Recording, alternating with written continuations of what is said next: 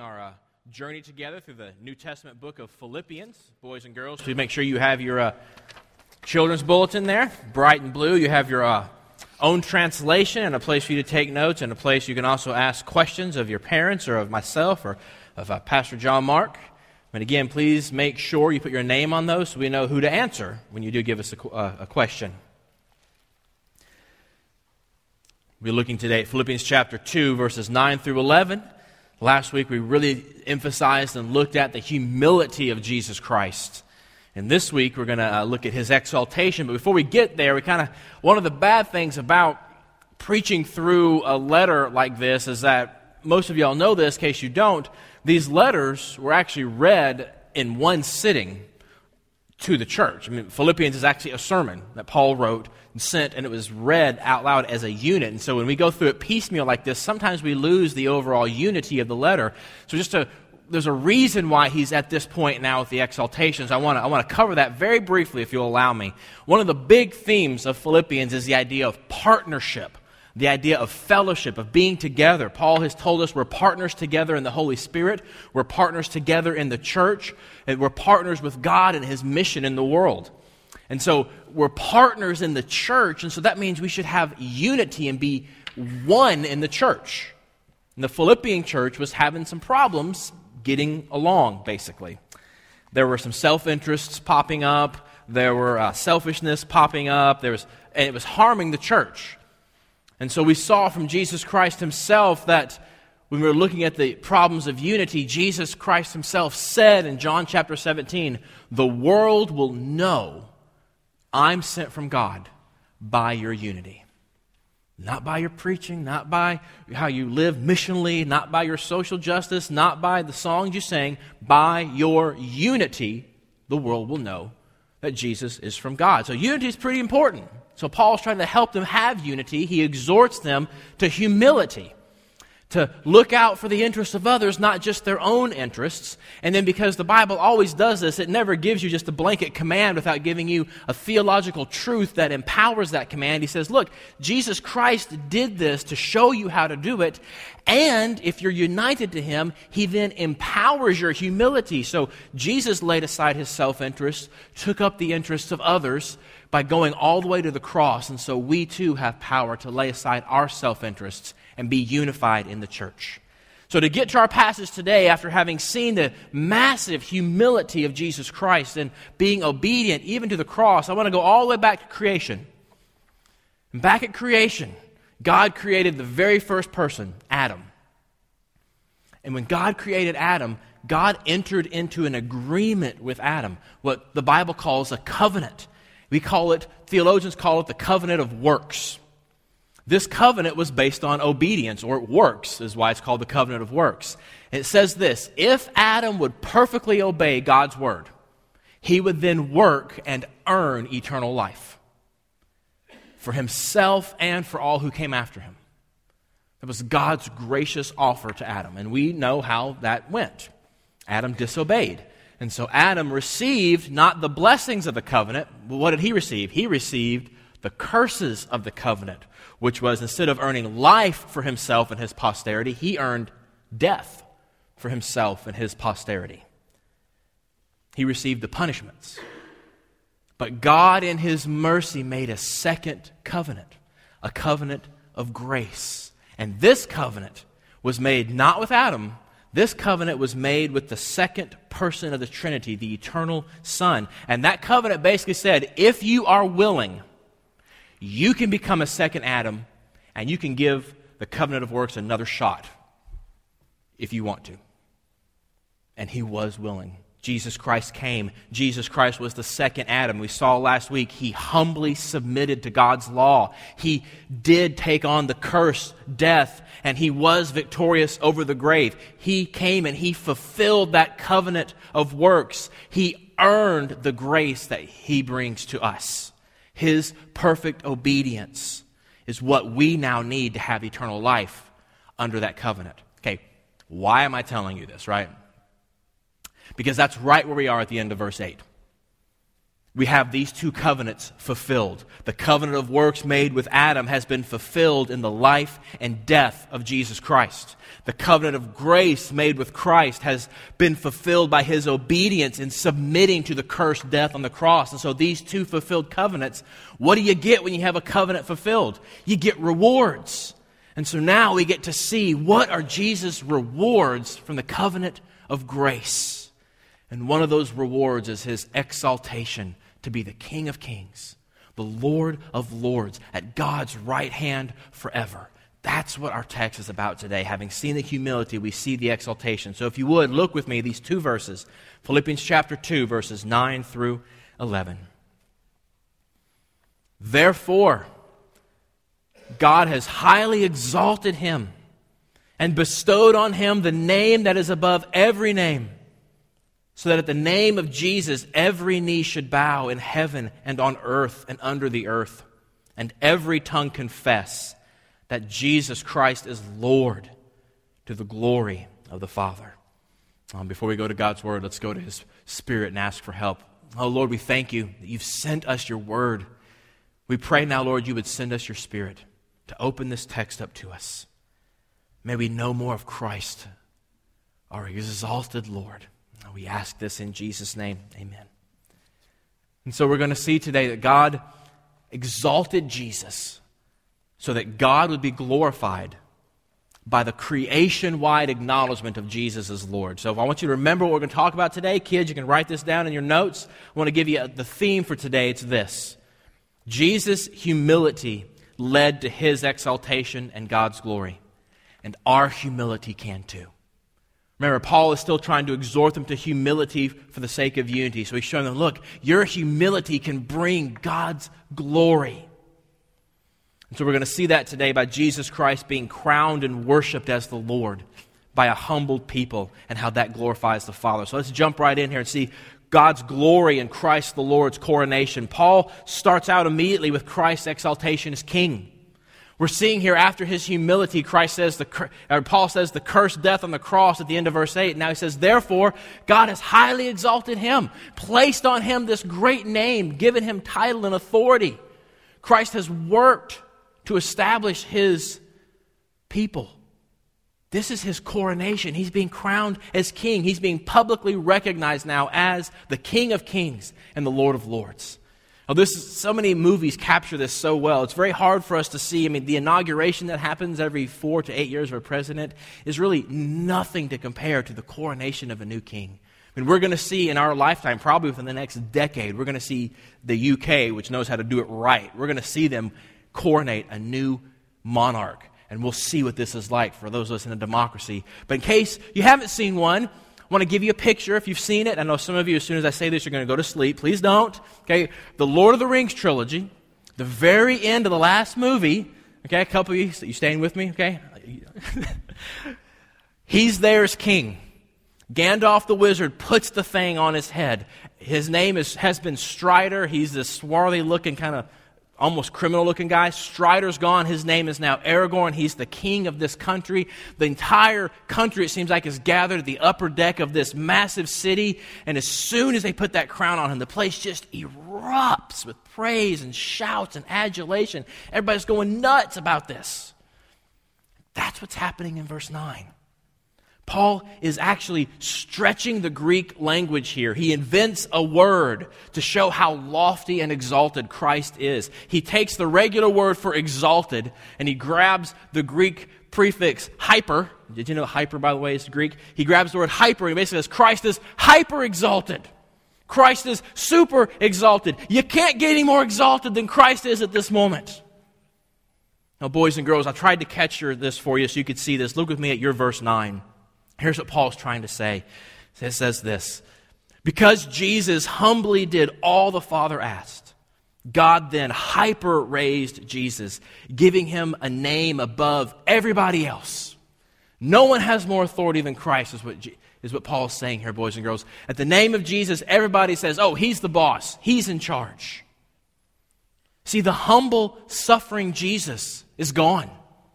He has purchased his people back from death. His resurrection establishes his people. He's now crowned as Jesus Christ the Lord. He is exalted above all others. For me personally, I want you to understand why this is important, because so often, like, okay, thanks, Jesus is Lord. I knew that. I can answer the Christian trivia question. Thank you.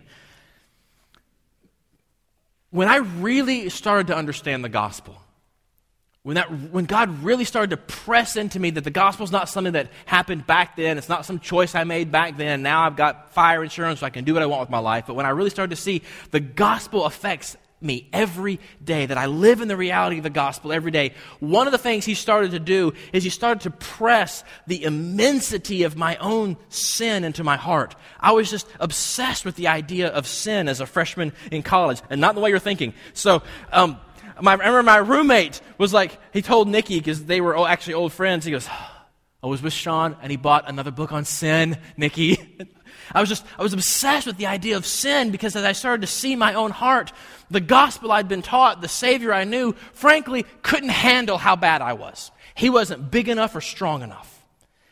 But as I started to see the reality of my own sin, this is one of the passages the Holy Spirit took me to, and I would just day in and day out be thinking to myself, have this attitude in yourself, which is also in Christ Jesus, who although he exists in the form of God, does not regard equality with God a thing to be grasped, but emptied himself, take on the form of man, being found in appearance, made humble himself, become obedient to the point of death, even death on a cross, and therefore God highly exalted him and placed on him the name above every name, the name of Jesus. Every knee should bow in heaven and earth and under the earth, and every tongue should confess that Jesus Christ is Lord to the glory of God the Father. Don't you want to say amen to that? And I started to see how big and great and huge this God was. And wow! So like my sin and this great God come together in his mercy and I can be free? Well, that's really cool. Can I get an amen? There we go. And that's why it matters to see Jesus as high and exalted like that. Because when you start to see your own sin, you better have a high exalted God, because if you're honest, a little wimpy Jesus ain't good enough. The Gandhi social justice Jesus cannot handle your sins. We need the exalted Lord. And that's what Paul's trying to get them to see. He's trying to help them see, look how big this God is. See, and when we recognize that, it brings humility to us, because we focus on God's glory in Christ. And it strengthens our humility, because we focus on Christ. We rally around his glory, not our own personal glory. We seek his worth and praise instead of trying to seek our worth and praise. And when we do that, we will have unity. Oh, there's something else really great here. There's another thing that happens at coronations. Kings are given gifts for their work in establishing their throne. So too Christ receives rewards. We've just seen Christ is given this lofty position above all others as the reward for his humble obedience to the cross. God highly exalts him, and he's established as the King of Kings. And there's another reward here, and this is really great. Remember how we started about 7-8 minutes ago with Adam and the covenant of works, and then Christ and the covenant of grace. One of the rewards of the covenant of grace that Christ came to fulfill is, yes, you'll be exalted above all others, but the other reward is, if you save them, you get to have them. He gets his people as a special possession, his bride. We are the gift that Christ gets of the covenant of grace. Have you ever thought about that? Have you ever thought about the fact that you, if you know Christ, are the reward he was working toward? I mean, of course, Christ gets the reward of the lofty position and King of Kings. That just makes sense. But when we read verses like in Hebrews, it says, for the joy set before him, he endured the cross. He's not just talking about the joy of being a king. He's talking about the joy of having you. He endured the cross. He gets you as his beloved bride. Have you ever thought about that? If you've placed your faith and trust in Jesus Christ, you are his reward for the cross. In other words, his exaltation is our exaltation. We have the blessing of knowing our Redeemer has said something to the gist of, I worked so hard to save you because you are my reward. That's how much I love you. Isn't that an amazing thought? Do you believe that? Or is even right now part of your brain going, that can't be true? Christ loves you that much. You were the reward he was striving for in all that humility in verses 6 through 8. You do realize, by the way, this is why the whole idea of a princess being rescued story is universal. It's cross-cultural and it's cross-time zones. You realize that if you have something that's absolutely ancient and absolutely cross-cultural, it's not a stereotype, it's an archetype. And that's why the archetype of the princess being rescued by someone is all over human culture. Because the princess being rescued by the knight from the dragon is the story of us being rescued by our prince and savior from the dragon of sin and death. And in the true version, the princess does get to marry the handsome prince. And we do get to live happily ever after. Because his exaltation is our exaltation.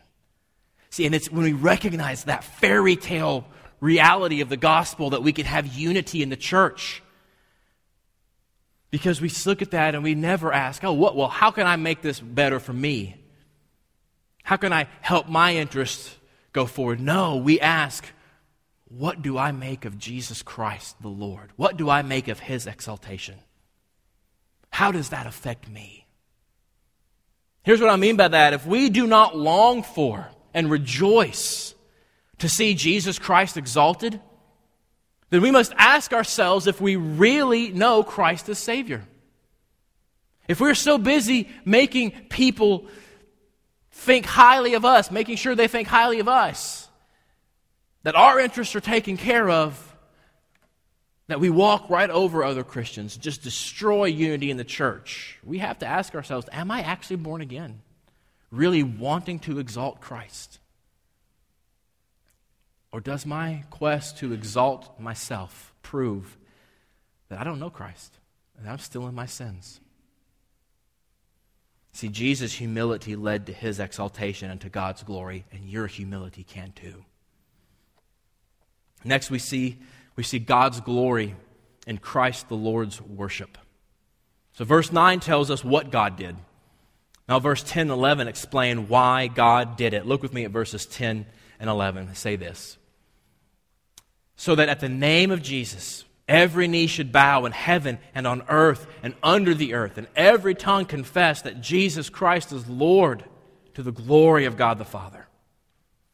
Now we see here a posture of reverence, of bowing down. We see here a confession of truth. Jesus Christ is Lord. Whenever you have the posture of reverence, and whenever you have the truth being confessed, that, my friends, is called worship. Paul is showing the worship of Christ here by all of creation, the unabashed worship of Christ as Lord. We get to worship Christ as Lord, and he receives it. And God the Father is glorified in it. What do you think about that? You know, the doctrine of the Trinity is hard. It's one of those ones that is just difficult. People want a proof text for that, and there's proof text for it, but the doctrine of the Trinity is also just woven into the fabric of Scripture. It just saturates every page, and this is one of those places. I mean, think about this. Paul was a Hebrew of Hebrews. He called himself that. He was a strict monotheistic Jew. There was only one God, the God of Israel. And in Paul's day, the Psalms were part of Jewish worship. They routinely had a regular diet of the Psalms. And the very last verse of the last Psalm, Psalm 150, summing up the whole Psalter, says this. I think we have it on the slide for you. Psalm 150, verse 6 says this. It says, "Let everything that has breath praise the Lord." Praise the Lord. And by the way, if you say that last phrase, praise the Lord in Hebrew, you say hallelujah. So if you ever want to know what hallelujah means, it means praise the Lord. Anyway, back to this text. When Paul says that, or when a good Jew would say that, there was no doubt they were referring to the God of Abraham, the God of Isaac, the God of Moses, the God of the Old Testament, that they would say. And here is Paul in verse 11, basically taking that verse and applying it to Jesus Christ and saying one day everything's going to praise, let everything that has breath praise Jesus Christ the Lord. And then he says God the Father is glorified when that happens. See, that absolutely teaches Jesus Christ was considered by Paul and the early church to be divine because he deserves the same worship of God, and God is honored by that same worship, so there must be some sort of connection there. Oh, see, we whose sins have been forgiven by Christ, we see that. We see stuff like that. Yeah, obviously Jesus is divine. And we worship him because of that. But we know many folks on earth do not think much of Christ. And that's one of the things that makes humility so hard. Because it's often the unredeemed before whom we have to be humble or humbled against our will sometime, isn't it? It's often those who hate Christianity who must see our humility before they can believe, and that's hard. But one of the encouragements to humility is in this passage here, because the day will come, one day, someday, when everybody will bow before Christ the Lord, and everybody will confess that Jesus Christ is Lord. One day, someday, everybody will know the truth. Now, this passage is not saying they're all going to become Christians. Some of them are going to be confessing that truth much to their chagrin, but they're going to be confessing it. And that gives encouragement, at least it does to me, because in an increasingly post-Christian culture, it helps to remember that those pushing so hard, idolatry, immorality, even persecution in some senses, that one day they will bow and confess Christ as Lord, either in joyful worship or submissive fear. It helps us to get our eyes off of us and our suffering and say, no, this is actually about Christ, and one day he will be vindicated. And when he is vindicated, I will be vindicated. And if he's content to sit back and not be vindicated yet and to suffer a lack of worship from his creatures, I can be content to sit back and suffer as well. See, Christ's exaltation leads you to humility. It powers your humility. Because you see that it doesn't matter whether you're a Jew or Gentile, whether you're a Philippian or an American. Here is the truth. Here is the simplest, most ancient confession of faith in Scripture. Jesus Christ is Lord. Every Christian must say this. This is the simplest expression of our faith. Let me repeat that. Every Christian must confess Jesus Christ is Lord. If you don't believe me, that's fine. We can look together at Romans chapter 10, verse 9, where Paul says this. He says what? If you confess with your mouth that Jesus is Lord and believe in your heart that God raised from the dead, you will be saved. See, the question is, again, as we see the exalted Jesus, what do we make of Jesus? Do we see him as divine? Or is that Trinity thing just one of those Christian trivia things? I don't know. I guess he was a good teacher. Do we recognize Christ's sovereignty? And do we worship him as the King of Kings, as the Lord of Lords, to the glory of God the Father? Or is he just a mere teacher? Is he someone that helps our life go better? But we don't really submit to him as Lord, worthy of our worship. See, God exalted Jesus so that God would be glorified by the creation-wide acknowledgement of Jesus Christ as Lord. Jesus' humility led to his exaltation and God's glory, and our humility can lead to God's glory as well when we submit to Christ as Lord. And finally, we see God's glory in Christ the Lord's humbled people. I just love that phrase there. Jesus Christ is Lord to the glory of God the Father. It's just a great confession. But we cannot confess that. We cannot believe in Christ's coronation and his exaltation without being humbled by that truth. And if you read that and you're not humbled by it, you don't really believe it. Because either Jesus Christ is the exalted Lord of all creation, and so we humbly serve him, or we are the exalted Lord of our lives and we seek to serve ourselves. Either Jesus is Lord of our lives or we are. Either Jesus Christ is exalted and worthy of worship, or we are constantly trying to get ourselves exalted and get ourselves worshipped. And that's why it takes humility to have a unified church. Because it's the humility of recognizing Jesus Christ as King of Kings that the church is unified. And it's only in that recognition.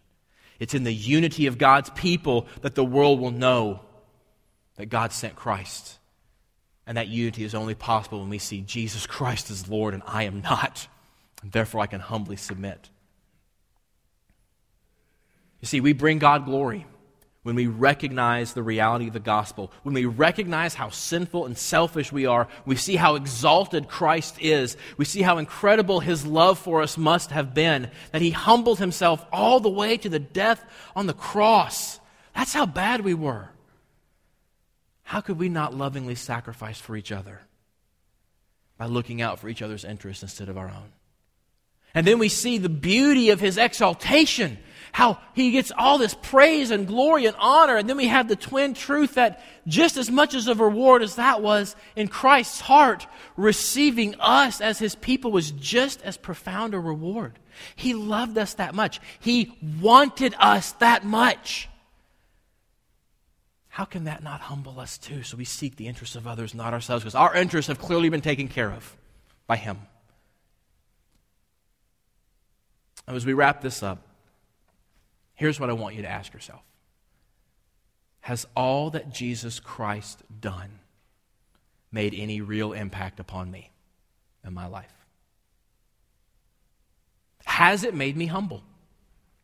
Does it cause me to see that Christ, not me, is to be exalted and worshiped and served? You see, when we get the gospel, we realize that we've been purchased by the blood of the King of Kings. That we've been given to Him as a coronation gift to be part of His cherished bride. That humbles us to the lowest form of servant. And it exalts us to the highest joy at the same time. And in that tension, we will be humble. And from that humility, we can have a unified church that looks for the interests of others. So we can be a team that screams out to a watching world. God sent Jesus to rescue the world. And our unity shows it. Do you want to be part of a church like that? Then repent of your selfishness. Repent of seeking self-aggrandizement at so many opportunities. Repent of looking to your works as the basis of your value. And instead, place your faith and trust in Jesus Christ alone. I don't care if you did it way back then. Okay, gospel today. Did you wake up this morning and say, I'm placing my faith and trust in Jesus Christ alone today because Christians leak and I need the gospel every day? And if you haven't done that yet, recognize that when you do place your faith and trust in Christ, He makes you part of His cherished bride. And you will worship Him as King of Kings. And you will have that humility that we all want so badly. In other words, if you want to have a church like that, if you want to be that humble person, repent and believe the gospel yet again. Let's pray together. Oh, Father God, we do thank You that in Your great mercy You've given us Your Son. And we thank You for the amazing truth that in Your great love for Your Son, You've given us to Him. Father, I still can't really appreciate that one. It's too big. But I thank You that Your love is not limited by our understanding. Lord, we pray, though, that You would increase our understanding of how much You have loved us. That the vision of the exaltation of Christ would change us, would humble us, and would cause us to serve selflessly, that the world would know You sent Christ. Oh, Lord, only You can do this. Would You change us? Would You humble us by Your gospel? We ask in Jesus' name. Amen.